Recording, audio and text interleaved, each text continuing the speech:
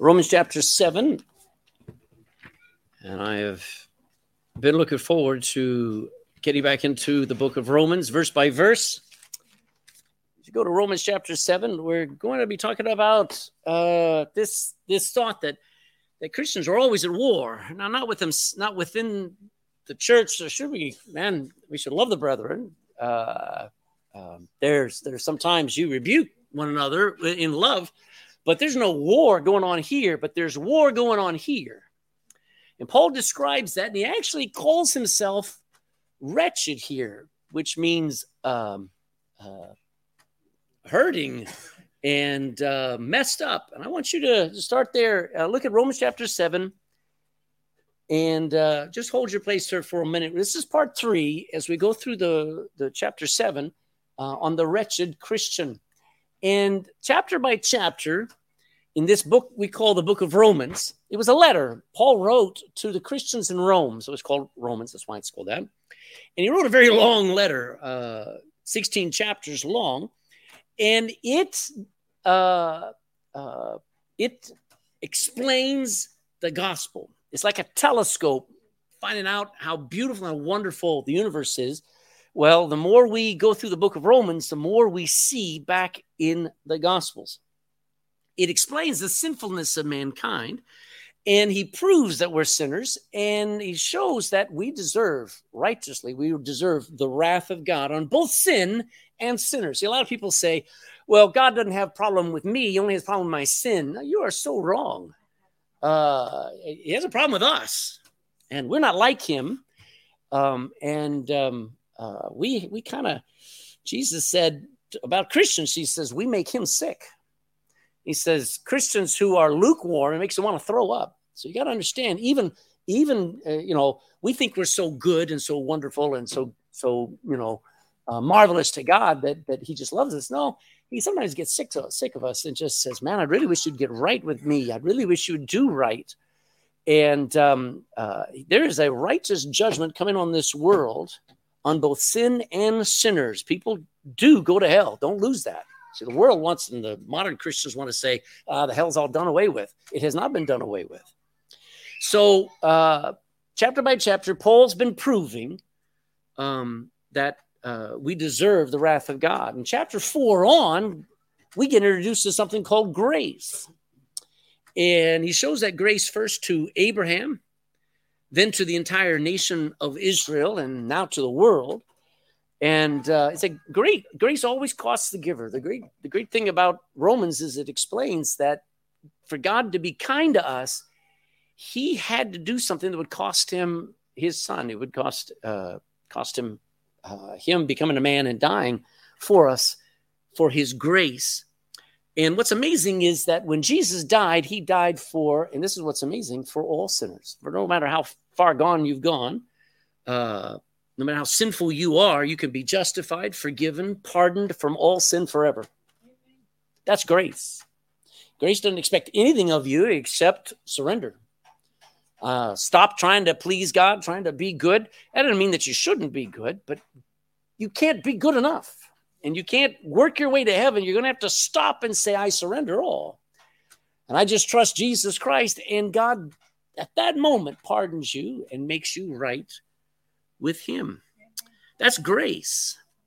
Now, in chapter 6, we found out that God's death as a man, Christ's death, changed everything. What Jesus did on the cross was for us. It was not for himself. When Jesus died, he wasn't dying for some crime he had committed. He died for people who could never be perfect and could never be good.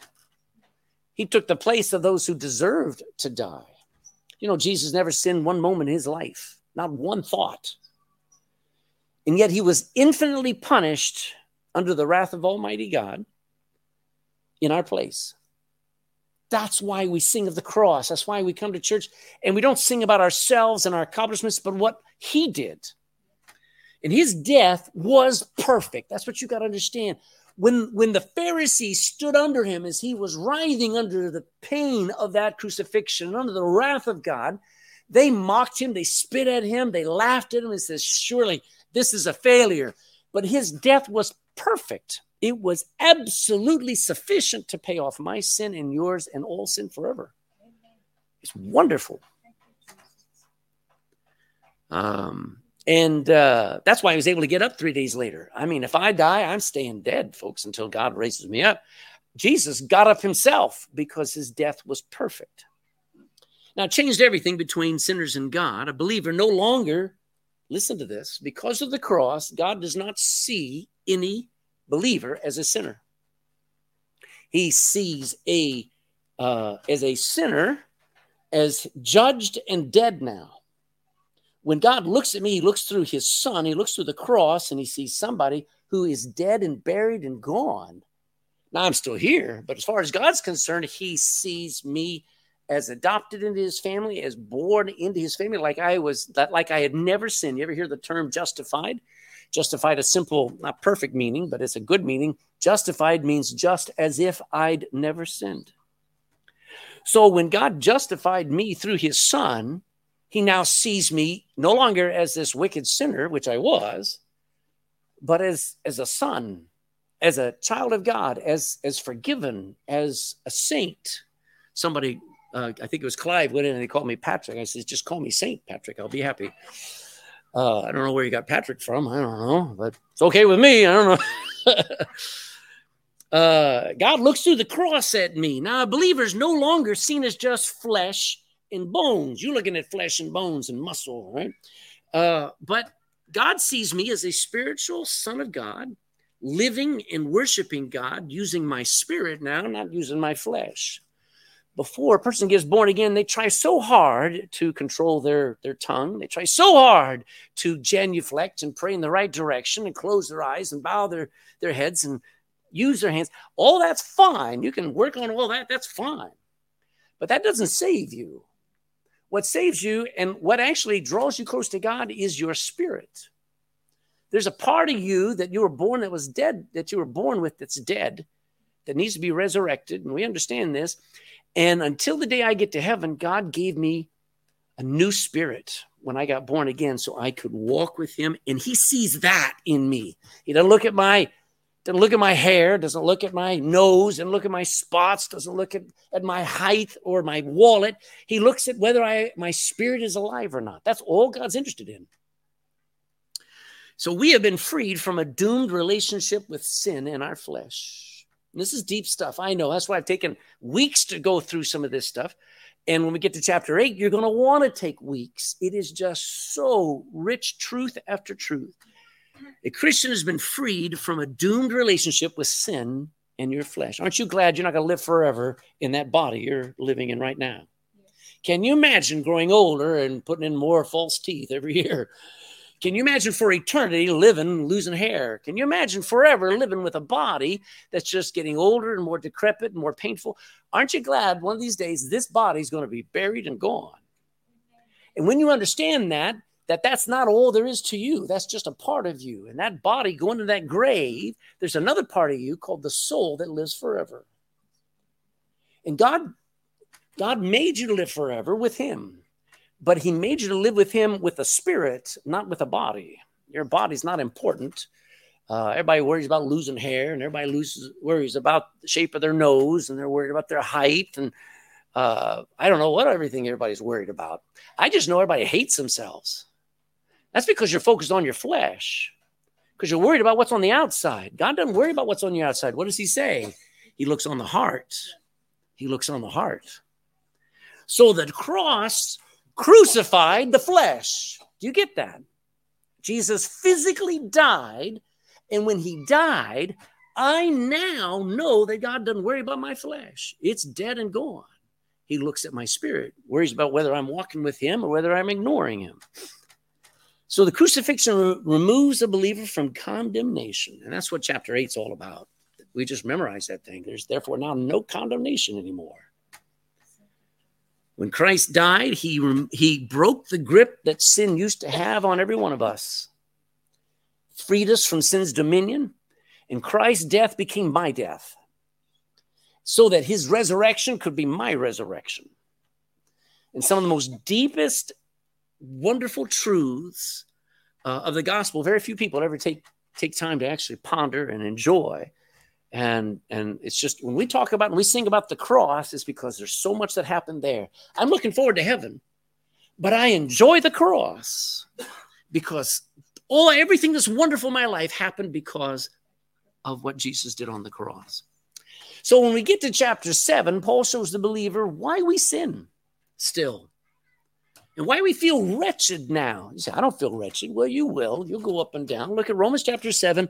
This is spoken by a Christian as he was at that moment, not when he was lost and unsaved, but as he was right then. Look at Romans chapter 7, verse 24. O wretched man that I am, who shall deliver me from the body of this death? Now, the truth is this, chapter 7 explains why we feel wretched, why we feel so frustrated with ourselves. I mean, I want to do right. I want to pray every day. I want to read my Bible every day. I want to witness every day. I want to treat my wife right every day, every hour. I want to love people, but I don't. And when I go through the day and I haven't read my Bible and I haven't spent any time talking to God, I haven't walked with God, I feel wretched. Anybody else like that? Yeah. All right. That's us. And that's what we need to understand is why we're like that still and where our victory is. Let's discover where our freedom is found. So by way of review in chapter 7, I won't read it all, but I'll read bits and pieces. There in verses 1 to 4, we talked about it. The whole message was called Till Death Do Us Part. And Paul describes our relationship with our flesh like a marriage relationship. And when we talk about our flesh, we're talking about our body, our outer man, what you're looking at right now. It's a cruel relationship, by the way. Let's see if I can bring this up. So there's two parts of me that I'm normally at home with, and that is the fact that my body, my flesh is what you see on the outside, but the real me, my soul, is married or joined to my flesh. That's what the Bible describes in chapter 7, verse 1, 2, 3, and 4. But I don't like it. I am stuck in a body that is cruel to me. My nature is to do wrong. It is something inside of me called sin. And just like being married to somebody who we talk about narcissism and selfish and all this stuff, a lot of women know about being married to a selfish man. And that man only thinks of himself, makes the whole world revolve around him. That's our body. Our body makes us, the real us, our soul, cater to it. I'm hungry. I'm tired. I'm not happy. Oh, this is not fun. That's the flesh. And the soul says, yes, dear. Yes, dear. Oh, yes, dear. Let me help you. And you got to get tired of that. It is a cruel relationship where your body controls what you do, where you go, what you think, how you feel. Now, what's amazing is that we know that there's somebody else knocking and saying, would you like to be married to me? And that's Jesus Christ. Now, let me just draw this out for you a second. My body, my flesh is sinful. Now, you got to understand this. That's where sin dwells. And as long as I am married or stuck with my body, when I die, I go down. So something has to happen where God's not behind divorce.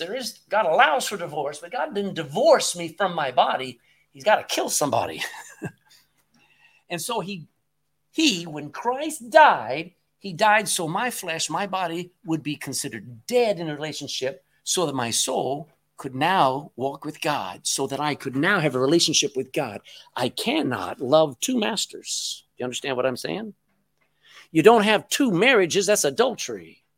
Something had to happen where God separated the control and the dominance of my flesh and the sin in my flesh from me so that I could walk in the Spirit. Now, I know this is some deep stuff over the head of most everybody, but if you get 1/10 of it, you might start shouting. Let's get on here. Jesus came and declared us dead with him. He declared that cruel, sinful part of me dead with him. I am crucified with Christ. Amen? Now, he did that so that sinful people could walk now in the Spirit. How's a sinner ever going to live right? How's a sinful person ever going to walk with God? God doesn't allow any sin in heaven, does he? But he made it possible for me to walk with him and to be close to him and to go straight into his presence one day because he declared a part of me dead. Now, only God can do that, and that's why I believe the Bible. I don't believe some psychologist telling me something. I believe when the Bible tells me something. The Bible says you're dead. So sinful people can now walk in the Spirit. Go to 1 Corinthians chapter 6. We'll come back to Romans. 1 Corinthians chapter 6 and verse 16. We're no longer joined in a relationship with our bodies anymore. Now, I want you to understand, you still have your body. Your body's still very much alive, but not to God. I give the example. Here's I don't know, it's a poor example, but in a divorce situation where husband and wife break up and they get a divorce, they may see each other in the shopping mall, but they're dead to each other, aren't they? Don't even notice each other. They just walk away. They're dead to each other. Well, in that simple way, that's how God sees my flesh. He sees the old me, all of my history, all of my past. He sees is not there. And that's priceless. Watch this. 1 Corinthians 6:16. What? Know ye not that he which is joined physically to a harlot is now one what? All right. You start fooling around on Friday night, on Saturday night, you've now joined with one flesh. God considers that a step. That's what marriage is for. They are one flesh, but he that is now joined unto the Lord is one what? Talk to me. One what? One spirit. All right. So there's two parts of me. I can either be worried about what my flesh is joined to or what my spirit is joined to. I want to walk with God. I have a new relationship with God in my spirit because of the new birth. It makes it so that, I don't worry about whether I pray right. I don't worry about whether my life is perfectly right. I want to be holy. I want to be right with God. I want what I do to be good. But no matter if I'm good or not, I can walk with God. Amen. I can talk to him. I can cast all my care on him. I can call him from far or near and know that he hears me because I've been born again. I've been justified. That will make anyone shout. We can walk in the Spirit. When we get into chapter 8, we're going to have us a Pentecostal day, amen. Even though we're Baptists, all right.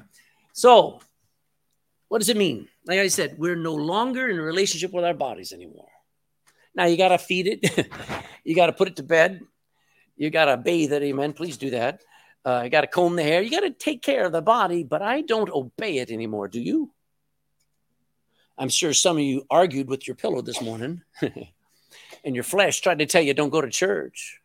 Your flesh, gentlemen, will tell you don't go to the Bible study tonight. Your flesh will always tell you don't come on Wednesday night. I know how the flesh works, but I don't have a relationship with my flesh anymore. I don't listen to it. I make it do what my spirit is trying to do. You understand? Yeah. My spirit is trying to walk with God. My spirit is trying to talk with God, trying to get close. That's why if I announced we're going to have church all day, your flesh goes, oh, no. But you know what your spirit should do? Woohoo! Yes. Amen?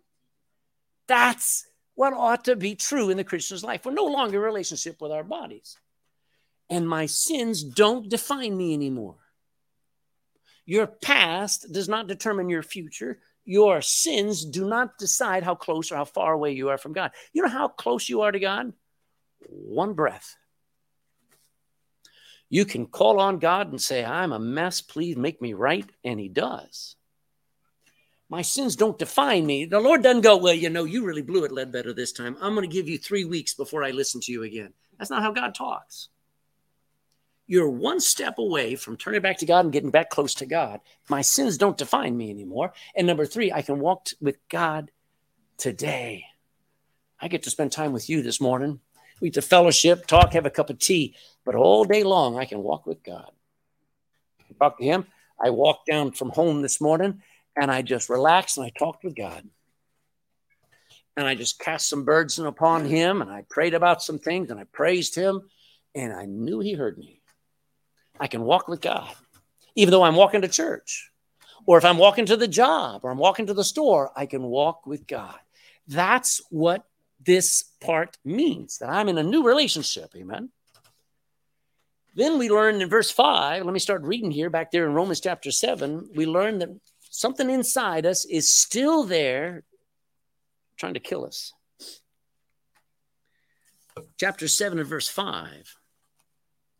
It's kind of like a disease, but it's much, much worse. Look at chapter 7 and verse 5 down to 13. It says this, for when we were in the flesh, the motions of sin which were by the law did work in our members to bring forth fruit unto death. Wow. Something was going on inside of me that was going to kill me. Verse 6, but now we are delivered from the law.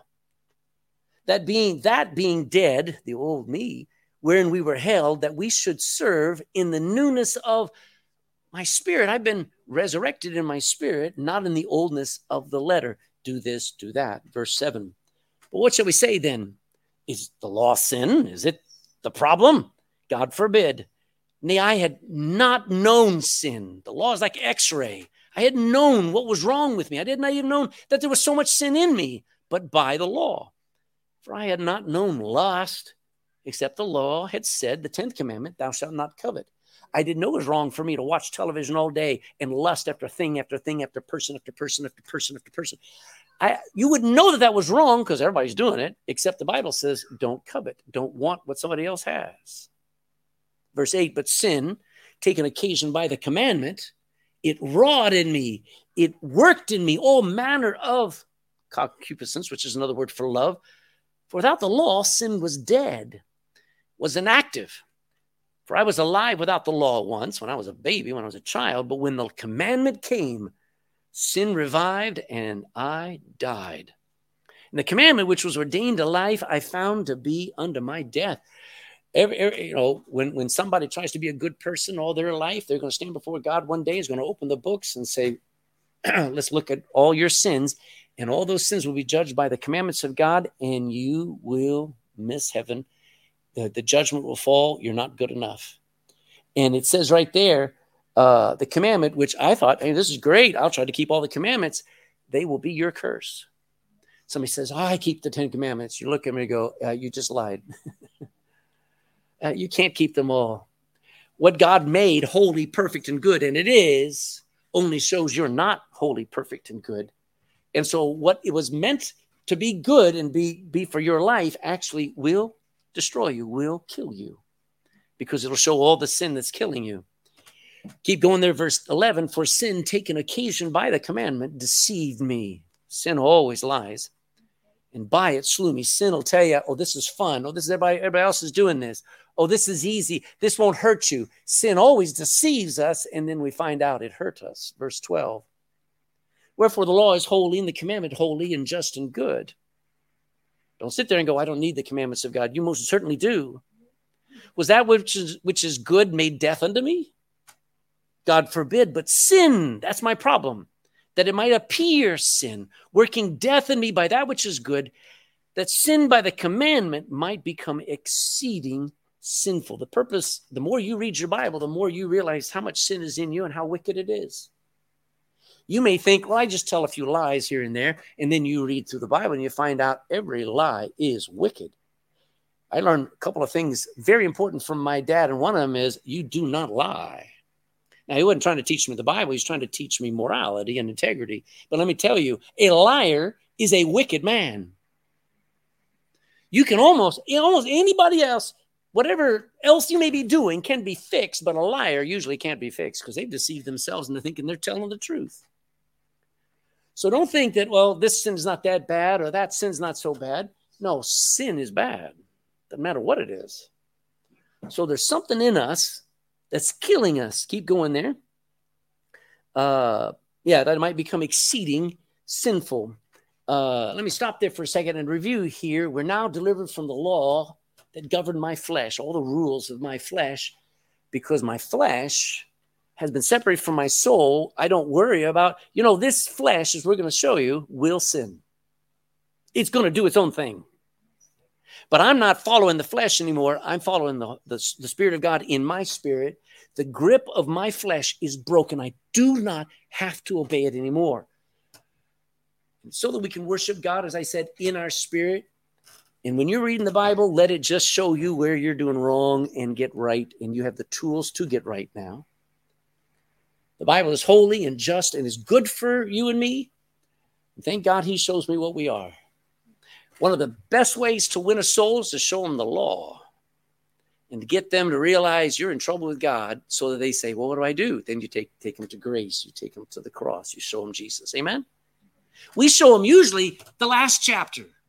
We show them the grace and the love of God. When they need to know they're a sinner, they need the law to show them they're in trouble with God.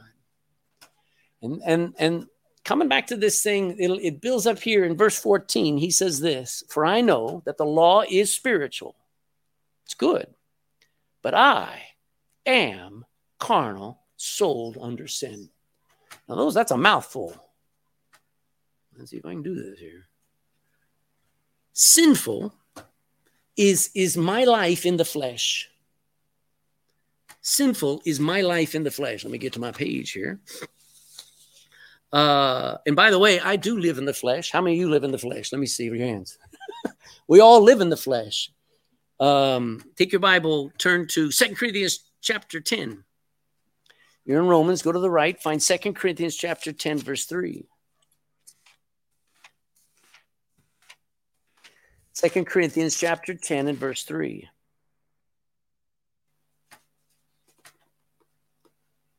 For though we walk in the flesh, we do not war after the flesh. So I live in the flesh. I walk and live and breathe in it, but I don't fight with it. I just don't pray words. I pray in my spirit. You know, there are some times when if you're really praying in the spirit, you don't know what to say. You're just groaning. You're just hurting. That's okay. Your words don't matter. What matters is your heart open and real. Look at verse, let's go to chapter 12 and verse 7. Still in 2 Corinthians 12 and verse 7. 2 Corinthians chapter 12 and verse 7. Unless I be exalted above measure, lest I become full of pride through the abundance of the revelations. This is Paul talking. He said, I was getting revelation after revelation from God. He was writing scripture, okay? He says, through the abundance of the revelations, there was given to me a thorn where? There was given to me a thorn in my flesh, the messenger of Satan to buffet me, to hurt me, lest I should be exalted above measure. For this thing I besought the Lord thrice, that it might depart from me. So was Paul in the flesh, yes or no? Was he experiencing trouble in the flesh? Yes. Even demonic attack in the flesh. Galatians 2:20. You're in Corinthians. Go to the right a few more pages before we go back to Romans. Galatians 2 and verse 20.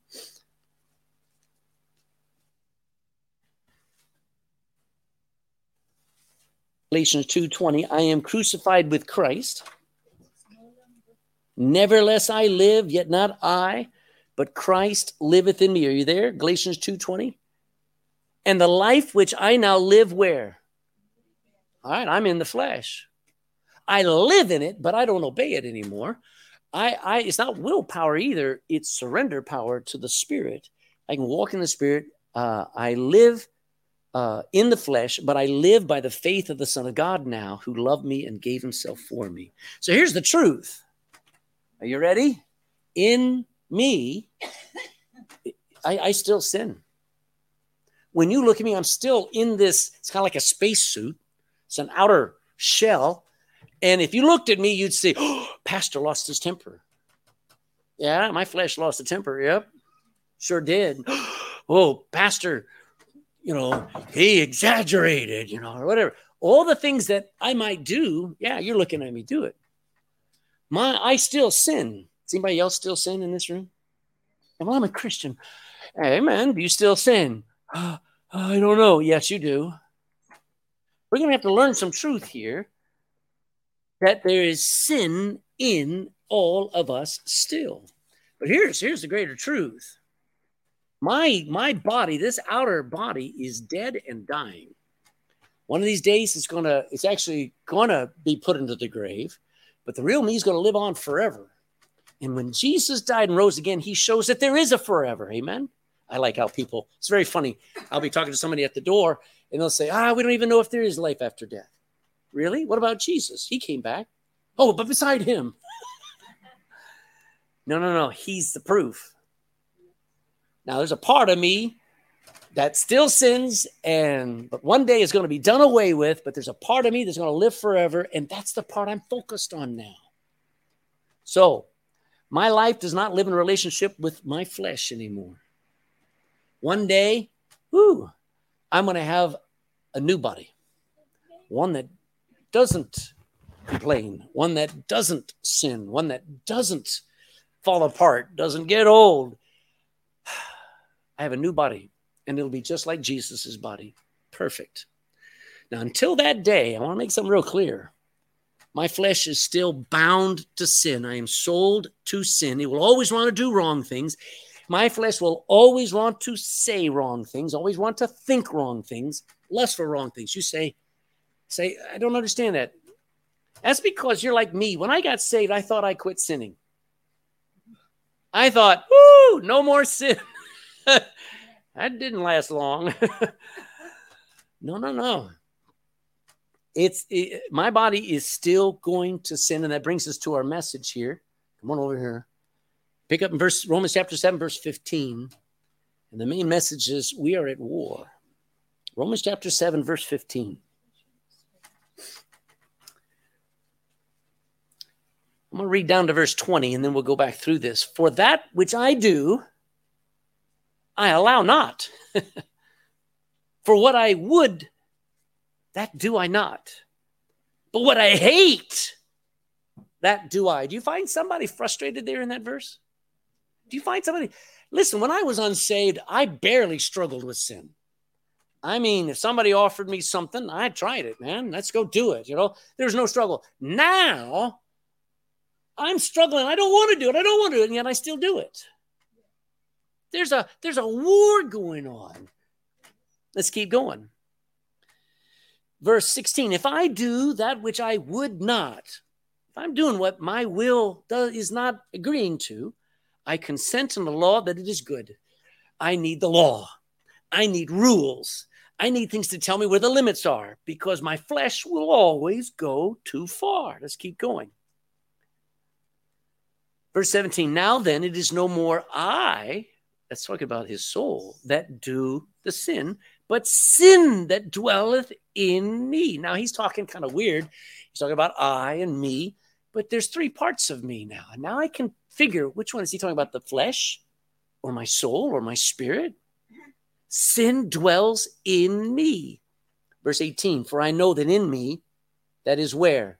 See, he helps us to know what he's talking about. In my flesh, in my body, dwelleth no good thing. For to will is with me. I have the will to do good, but how to perform that which is good, I find not. For the good that I would do, for the good that I would, I do not.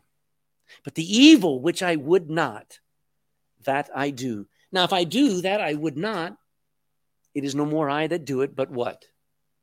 But something called sin that dwelleth in me. Talk about a war. You can deny it all you want. You can say, you can't be a Christian and have that kind of fight going on. Are you kidding me?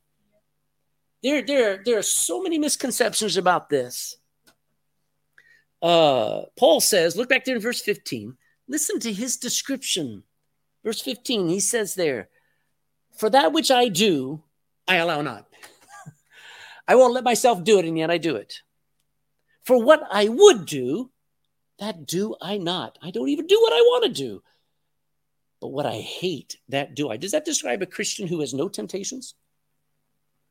No. Does that describe a Christian who no longer sins? No, he even says, the evil that I don't want to do, that I do. So Paul's struggling here.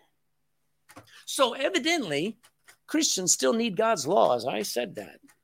Because we need to be reminded what is right and good. We need to be rebuked when we're not doing right. I've known some Christians who've gotten away from God. We call it backsliding. And you know what? They're just as saved as you and me. But they're in sin now. You say, well, they must not be saved. No. They haven't been caught yet. And God's very gracious. He's gracious. There's none of us who are perfect. Amen. So just because you're closer to God for a while and they're further away doesn't mean you're better. You just make sure that you don't follow that person, because one of these days there are going to be tears in heaven because of wasted lives when God had so much grace on you. I'll talk about that in a few minutes. We still need to be reminded, I've gone too far. I've gone away from God. We sing that song, I've wandered far away from God. Now I'm coming home. You know what that story is? Of a son, not just a sinner, but of a son who walked away from his father. And he says, I wonder if I could go home. You know, Christian, you can go home too. You've been away from God. You've backslidden on God. You've put other things in front of God. You've made things more important than God. You need to come home. We need to be reminded you're away from God, you're doing wrong, so that you do right. And there's this fact that sin still dwells in me, specifically in our flesh.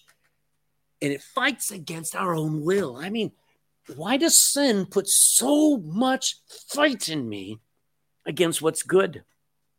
I grew up in an age, and maybe you did too, where Dr. Spock, not Spock on Star Trek, but a guy named Benjamin Spock, taught that basically everyone's good. And we're all the product of our environment. And so if a child is a little bit disobedient, just leave him alone. He'll work out of it. Really? I grew up with a lot of demon-possessed kids who never worked out of their tantrums. Now all of the teachers are saying, boy, we gotta control kids, and oh man, we're all in cycles, things. There's something wrong in us. And even though we're saved, and even though we want to do right, there's something in us that is a rebel. That's why the core sin is not just pride. The core sin in every one of us is rebellion against God.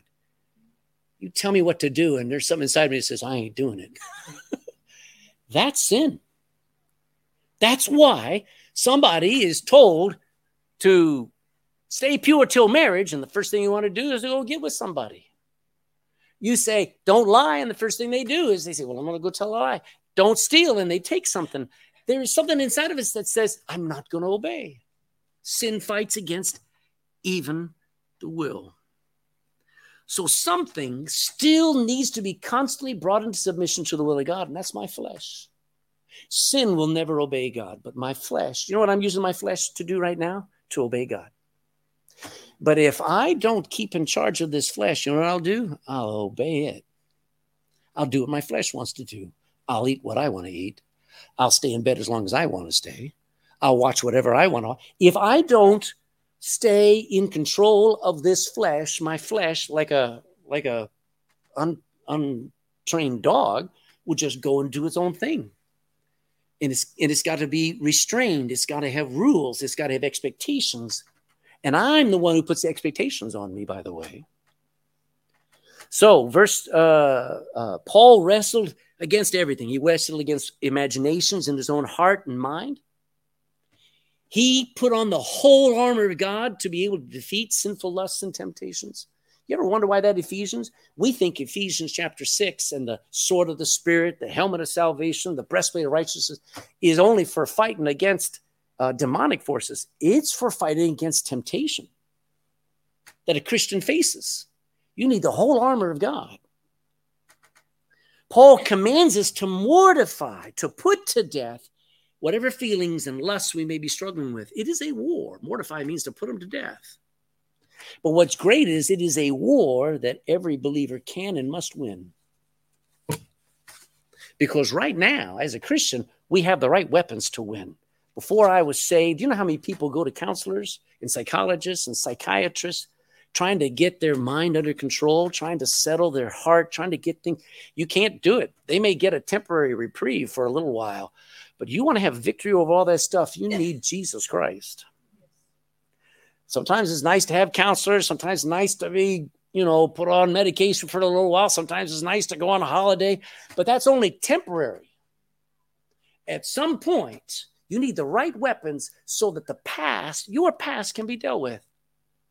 There are some Christians in this room. I don't know you. Don't think I'm talking about you. Well, yeah, go ahead. But there are some Christians in this room. You've got stuff that haunts you from your past. I can talk to you till the cows come home. I can try to show you need to believe that the blood of Jesus Christ cleansed even the sorrows and the griefs and the hurts and the scars of the past. You need to believe that. You have the right weapon. You have the ability. Every time you see your enemy or somebody that hurt you in the past, you have the feeling to want to hurt them, to say something, to give out to them, to make them hurt like they hurt you, when Jesus said, pray for them, bless them, show kindness to them, and you'll walk away freer every time. You see, we have the right weapons now. We have the right tools to win against the fight that's in us. My sin in me says, go give them something. When the Spirit says, pray for them, show them kindness, be good to them. So what's the point? Let's look at verse 21. I find then a law that when I would do good, evil is present with me. Now, Paul, this is deep. He says, every time I try to do good, there's another force trying to stop me. Verse 22, for I delight in the law of God after the inward man. Well, that's a good thing.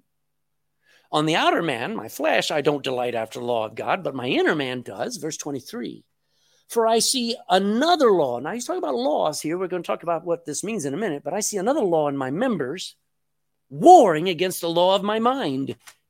Here's our war. And bringing me into captivity.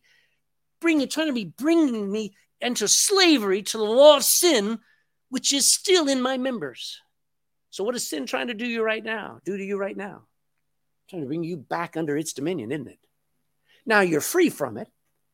Sin is not supposed to have dominion over you, but it can get that dominion if you let it. He says, let me read verse 23 because it brings up to verse 24 right brilliantly. But I see another law in my members. It's there, warring against the law of my mind, my choices, bringing me into captivity to the law of sin, which is in my members. Oh, wretched man that I am. Who shall deliver me from the body of this death? So what's the point? Number one, sin constantly is trying to bring me back into its slavery. You say, but I thought sin died on the cross. No, sin didn't die on the cross. The body of Jesus Christ was punished, and he was put to death for my sin. But it did not punish sin. He, being a righteous man, died as a sinner. Do you understand that? He who never sinned became sin for us so that I could be forgiven. Now, when he did that, he removed the punishment of my sin. He removed the power of the grip of sin, but it's still in me. God can't take sin out of me until I die, until this robe of flesh dies and is buried, and I'm free from my old nature that is still hanging around. And until that day, I still face temptation. Do you? All right, because there's still sin in you.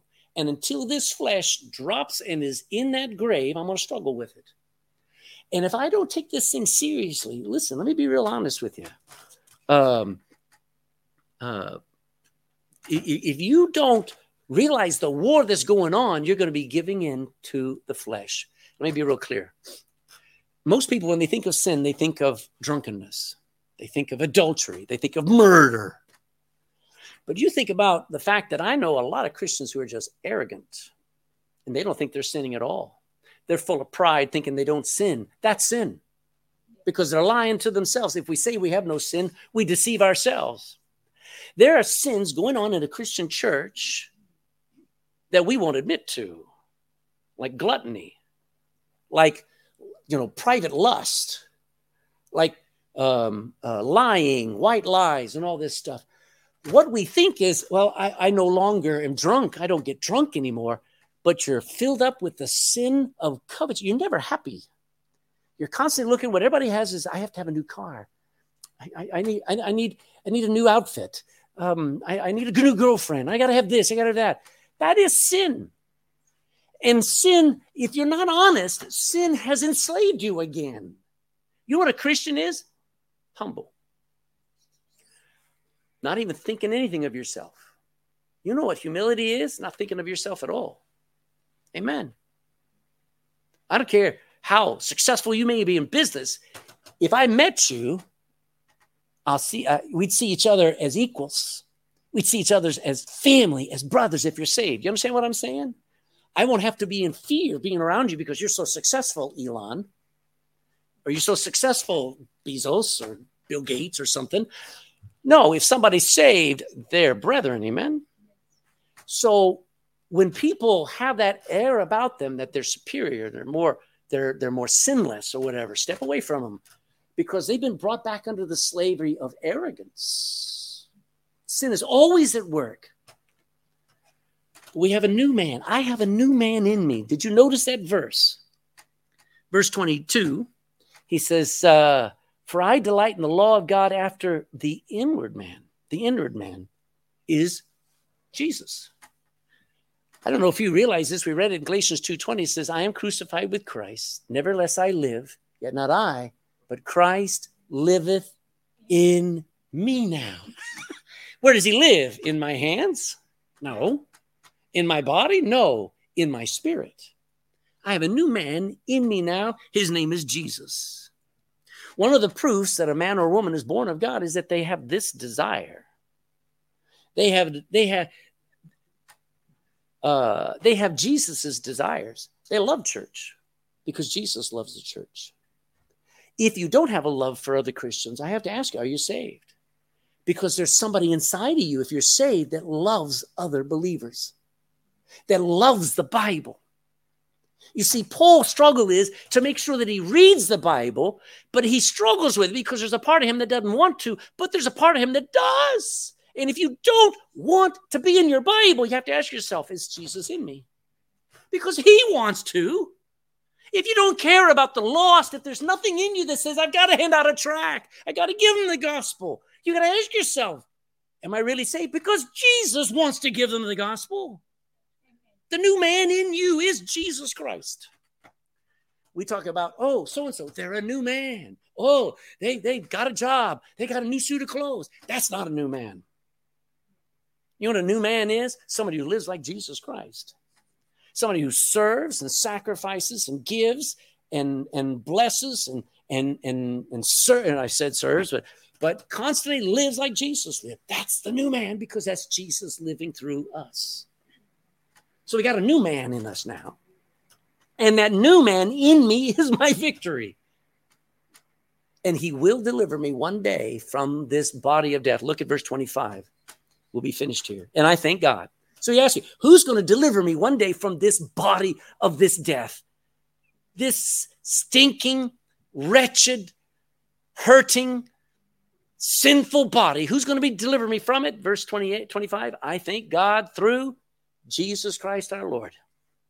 So then, with the mind, I myself serve the law of God, and with the flesh, the law of sin. Let's finish this up. There are two spiritual laws at work in a Christian's life. They're like scientific laws. There's the law of gravity. You heard that? All right. There's the law of angular momentum. There's the law of thermodynamics. There are all of these laws. What they mean is they're established facts. Well, there are two facts about us. All right. Number one, part of me, my flesh, will always want to sin. Nod your head. You say, well, I'm saved 30 years. I should be sinless. Well, you should be, but you'll never be sinless. Somebody once said it this way, and I like it. I will never be sinless, but the older I get in the Lord, I should sin less and less. Amen? So that's the Christian life. But don't ever get to the place where you think, I don't sin anymore. My flesh will always want to sin. And my flesh will always trick me into thinking, well, this isn't wrong. Oh, I can justify this. Mm-hmm. The second fact for the Christian, part of me, that's my spirit, is always going to delight in God, in God's laws, in his words, in heaven, in righteousness, in spiritual things. Let me prove it. If you're not diligent, sin in you will take over your words, your thoughts, your desires, your actions. I don't care how saved you are. If you're not diligent to control that tongue, James tells you, has 2 chapters almost, at least a whole chapter, about the tongue, how dangerous it is, and it's written to believers. And if you don't take charge of your tongue, you can hurt people with it. I don't care how saved you are.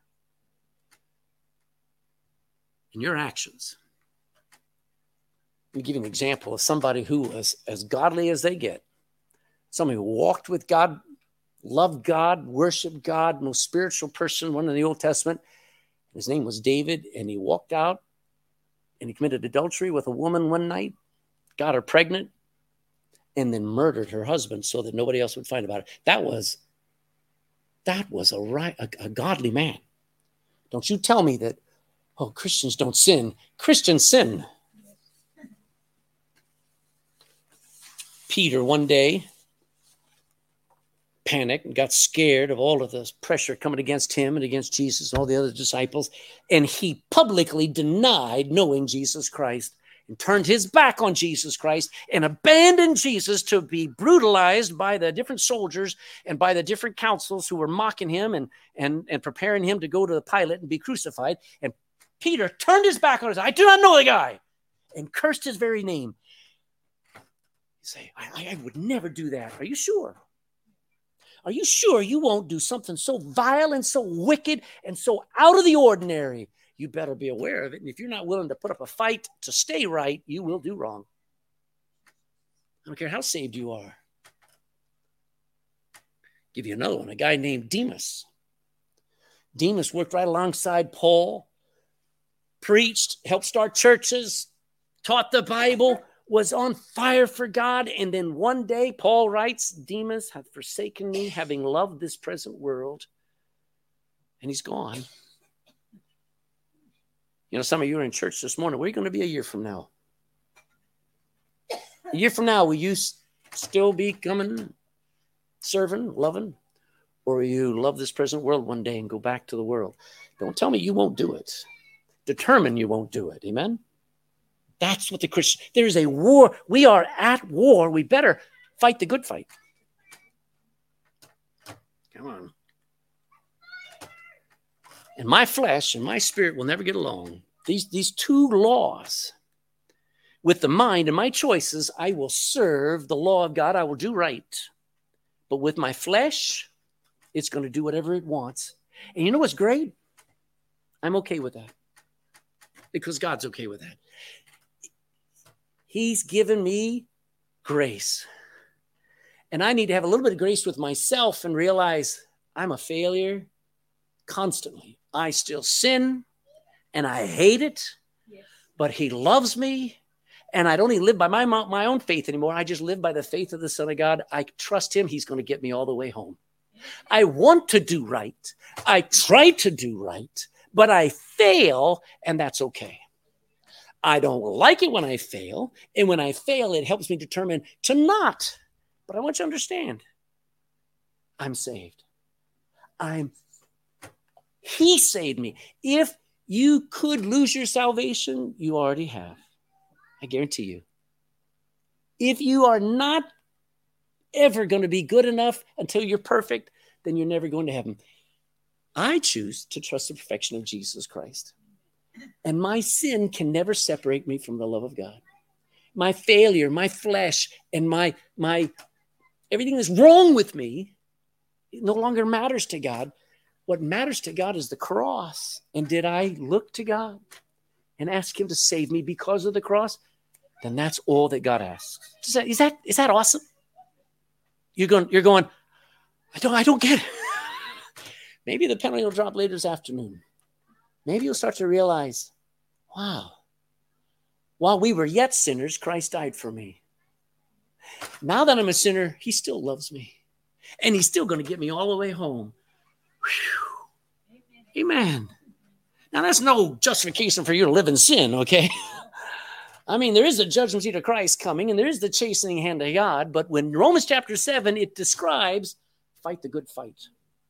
There's a war going on, and I have the tools to win every day. Did you know, if you have a bad spirit, a bad attitude, if you've got a lot of scars and a lot of things that are just haunting you, you have the tools to be able to put them to death and live free today. And then tomorrow they pick up again and they try to pull you down.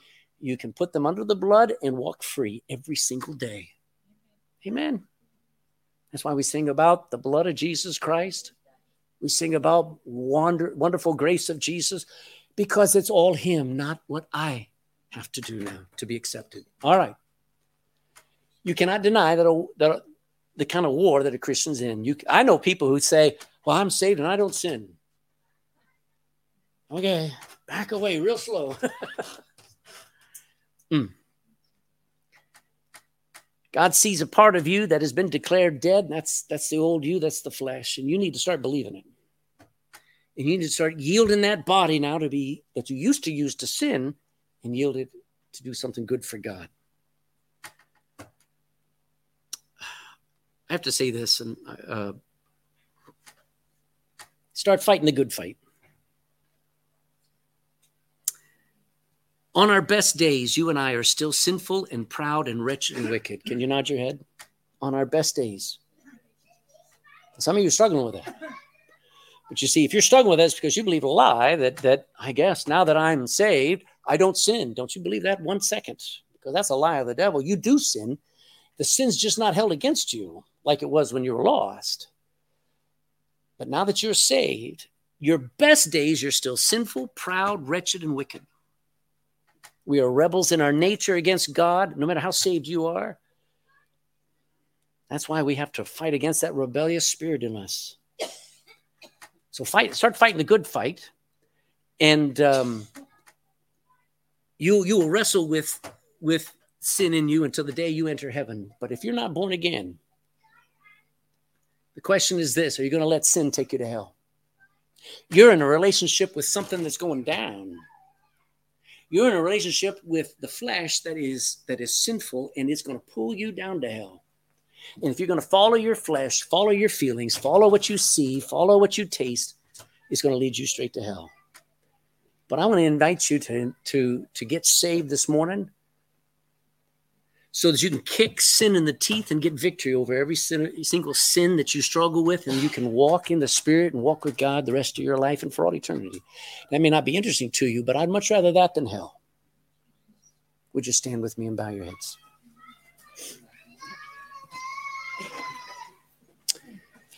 Heavenly Father, just as we finish up chapter 7,